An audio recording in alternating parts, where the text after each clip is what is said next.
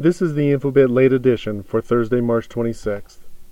Salesforce.com CEO Mark Benioff announced that he has ordered his company to reduce travel and sales programs in the U.S. state of Indiana in protest over their religious freedom law recently passed. Scientists urge human embryo modifications must be halted, citing the risks associated with unforeseen consequences of those modifications getting passed on to future generations.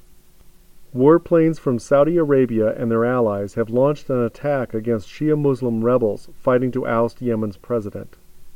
NASA has announced a plan to put a rock from an asteroid in orbit around the moon. A French prosecutor has said the co-pilot of the Germanwings flight deliberately crashed the plane. A team of scientists has discovered that shelves in the West Antarctic are shrinking a lot faster than they realized.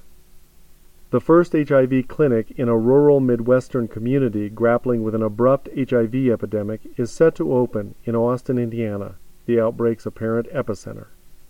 John F. Nash, Jr. of A Beautiful Mind fame and Louis Nuremberg have been awarded the Abel Prize for Lifetime Achievement in Mathematical Research. NCAA President Mark Emmert said that the governing body for college sports is concerned about an Indiana law that could allow businesses to discriminate against gay people. Author Bill Browder's Red Notice, which recounts events of tax fraud and murder in Russia, is getting international political attention after being a bestseller for 6 straight weeks. Here ends the Infobitt late edition for Thursday, March 26th. Front page news ranked and summarized by you and me. We are a community that scours the web for front-page news, ranks facts in order of importance, and competes to see who can write the best summaries. Result? A readable, useful, crowdsourced newspaper. Finally, a way to crowdsource high-quality content, and a way for you and me to build a news site that's actually useful.